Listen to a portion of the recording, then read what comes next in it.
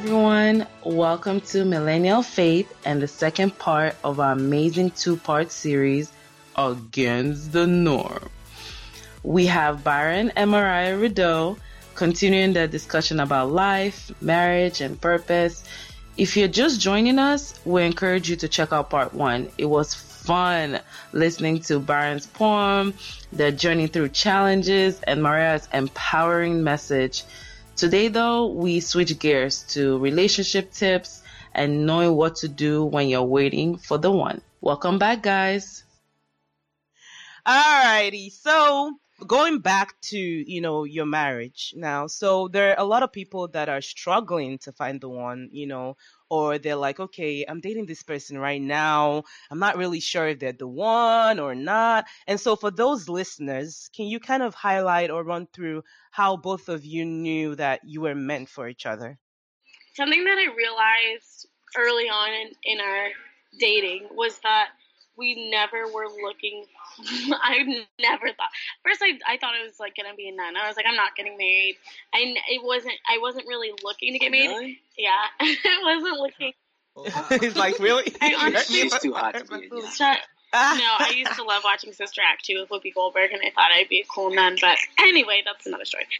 Yeah, so one analogy I like that I believe is from one of our pastors, Nick Nilsson at Lakewood, is we were talking about dating and finding your mate, and for the people that are looking to find their mate. And what's really funny about Byron and I, ironically, even though we did get married young, Byron, he was saying he wanted to get married not young, but he was never like... I never thought this young. Yeah, he was never like, okay, today is going to be the day I find my wife and we're going to get married in 1 year. Thank you, Jesus. Right. And I was somewhere like, I just want to read books and like drink tea and like eat donuts and take multiple naps. Sometimes the only thing that like gets me to get out of the bed in the morning is like knowing I'm going to take a nap in a few hours. Like that's it. It's like that's me. But something that I love this analogy of someone driving in a car. They know where they're going. They have their directions. They're following their GPS. They're in their car. They're driving and they're on the freeway. They're on their way. They're in their lane. And suddenly, there's another person in a different car, in a different lane, going the same speed, going the same direction to the exact same destination. And you're in your lanes and you're looking forward. You're following the direction and the GPS of God. Then you kind of look over at each other, and then that's the moment when you see each other and you're like, oh gosh, like we're going to the same place in the same. But if you're constantly swerving in different lanes and you're constantly making stops and you're constantly exiting off that freeway just to like try a different route or whatever. So to see the scenery or whatever. Yeah. And take the scenic route. You know what I'm saying? And you kind of, are constantly, like you said, looking in your rearview mirror at maybe the past people you were with or the past life you were living, and you're not just looking forward, then you will not find that person, I don't think, or it'll take you a super long time. Yeah. Either way, God's going to get you where he wants you to be if you submit. But Byron and I were in lanes side by side.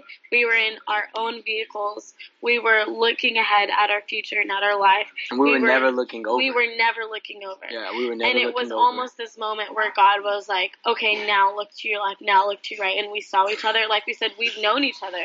We were driving on that freeway for a super long time. Oh, no. It's over. No. We were living, our lives. We were in our lane. We were really following God's voice separately in our lives. And we were never trying to swerve in any other lanes and figure out, who can I be with now? Like, who can make me feel good? Finding your mate starts with knowing Jesus makes you feel good and knowing that you're fulfilled because Jesus is the perfecter of your soul. Yeah. And that knowing that you're fulfilled because Jesus has completely perfected you in his love and not needing anyone else to make you feel secure, make you feel whole, or make you feel wonderful. We're made in his likeness. That should be enough. And I think for us, for some people, you might be like, all right, so great analogy or whatever, but what was the destination? And I think for us, our destination was just Jesus. Like I had just gotten, well, not just, but I had gotten in a relationship before Mariah, and I was like, you know what, God, like I'm just gonna follow you, and I'm gonna pursue you and nothing else. And then all of a sudden, this girl that I've known from almost my whole life came out of nowhere, and I was like, dang, this girl is beautiful, and she loves Jesus, and blah blah blah blah.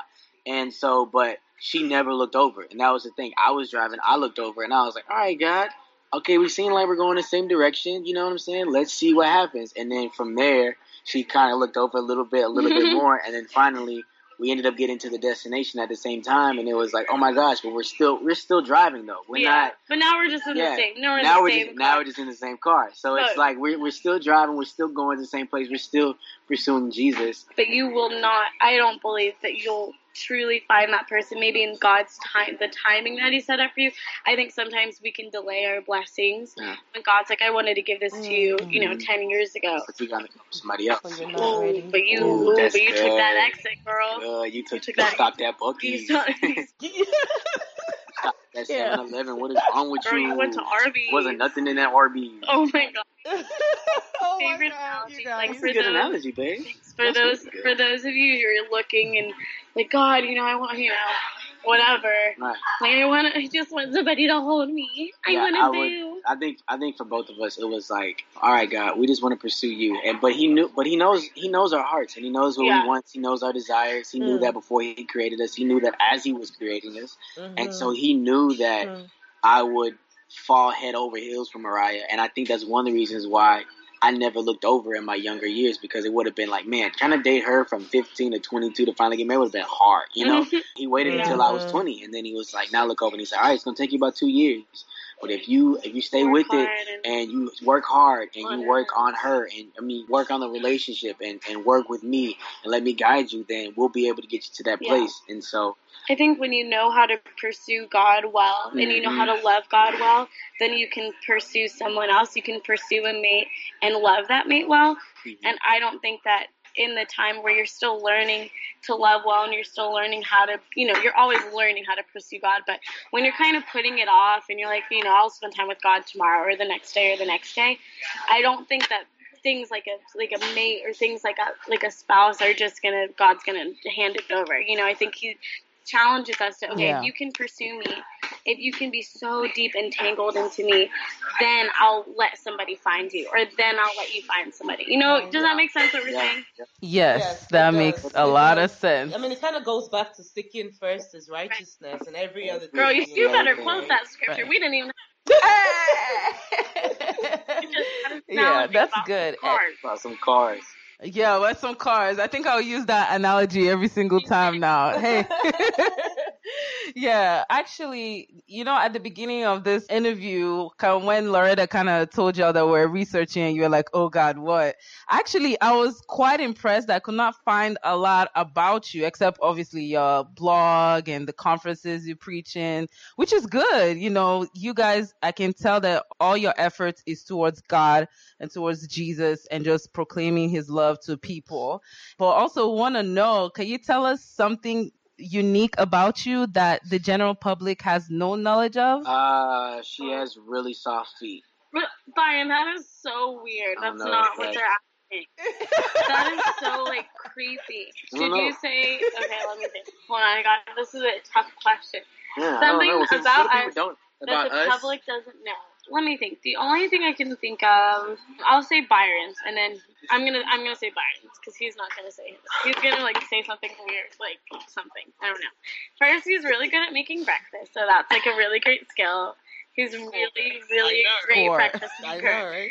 But second, I think something that people probably wouldn't know about Byron is how of a personable person he is, and how much he'll invest into one person until he just will forever. He goes and he's such an includer, and he'll go and talk to the one person that no one else is talking to. And I think sometimes when you see a couple that has, I think it may look like we have a lot of friends. I don't know. It's really just us. It's really us and Aaliyah and our moms. But I think sometimes we can look at people who are quote unquote popular, ooh, they have a blog, or right. A blog. I don't know. Or they have Instagram followers or whatever. I think sometimes people assume for those people to want to hang out with people that are like them. Does that make sense what I'm saying? You kind of expect those people just to be one way. And what I've always loved about Byron, he's always been an influencer He's always been a lover of people, but he's such an includer in a way that I'd never seen before, and that's one of the reasons I fell in love with him, was he would go and talk to that one person no one else was talking to. And another thing is during worship, like, he's always fully engaged, always. And even when I knew him at 15, he's always worshiped the same. Even if he doesn't know the words, like, he'll act like he does and, like, sing it really with all his heart.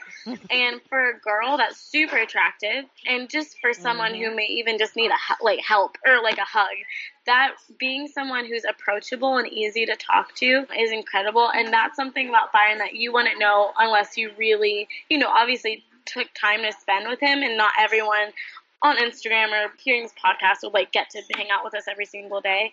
We like to hang out. But we like to hang out, so. I think one thing for Mariah, which I think some of the people have been getting this with their blog, but guys, she is a really, really good writer. One, she's an amazing speaker.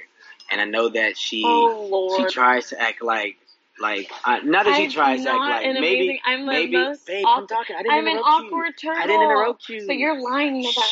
She's an amazing speaker.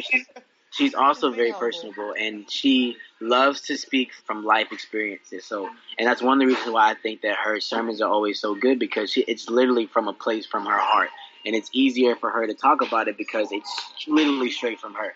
And I mean, she's already an amazing singer, and I think everybody is starting to know that just from the videos that are out there, whatever, her singing and stuff like that. But I know there's only like 1 or 2 videos of her speaking out there. But anyway, she's an amazing speaker.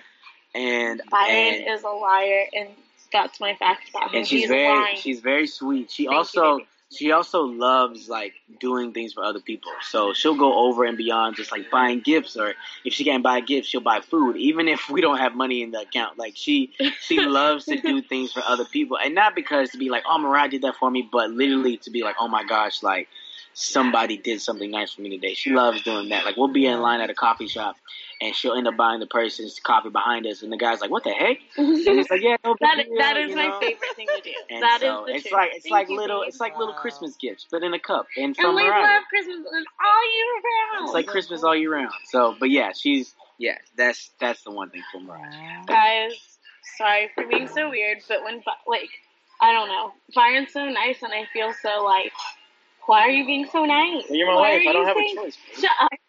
I do.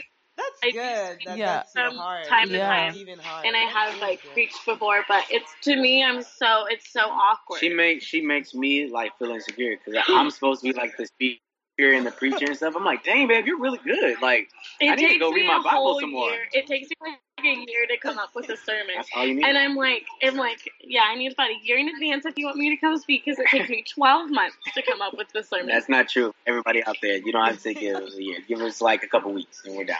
We're good. Okay. All right. So, in addition to, what we just we've talked about, can you, help our listeners out with some resources that you read or listen to, or, how you stay plugged in, to believe in this life that is not the norm? Something for me, for girls, one thing is for young married couples, The Power of a Praying Wife and The Power of the Praying Husband. Yeah. Those are 2 really great books that we have. One is an app. I don't know if anyone really knows about this app. I think some people do, but it's called She Reads Truth, and it's an app on your phone, and it's a daily devotional. I don't know who the creators are. If they hear this, I love you guys, and I love your app. It's amazing. But it's called She Reads Truth, and it's an incredible app with just devos. It has, like, a Bible app on there, and it's the first thing I do, I open my phone and I go read something positive every day. Another thing, trying to think, honestly, something that I love is any, worship music, and going home and turning off your TV, turning off your phone. Maybe text your mom and say, like, Mom, I'm turning off my phone, like, I'm alive, don't freak out, And then just, like, turn off your phone and just play some music and just sit there. Like, that's my favorite resource. I can't really give you a better one than that. Like, just your own time is the best resource, if that makes sense. One of the things I did when I was younger, I did this challenge. It was called the Proverb. It was like Proverb in a month or whatever challenge. And so, because Proverbs has 31 chapters. And so it's a chapter for every day of the month. And so I did that. And I've done it like 3 or 4 times, but every time I read it, I always get something new. And so I love doing that. And then there's also a book by Levi Lusko. I think it's called like Through the Eyes of a Lion or something like that. That book is amazing. Yeah. So I would encourage people to read those, just young people, because I think reading. Pastor Levi is really good with like just kind of communicating to younger people too. And so listen, people, readers are leaders. You know what I'm saying? Yeah, you know what I'm saying. So I'm trying to be a leader. Trying to be a leader over. Oh my God. Okay, you guys. One more book. There's Bible. The Bible. Yeah, the Bible is kind of like a default. Yeah. Another book for any young people, boy or a girl, but of course, especially for girls. There's a book called Kisses from Katie, and it's an incredible book. And it was one of like the first books I read when I was trying to figure out like my purpose.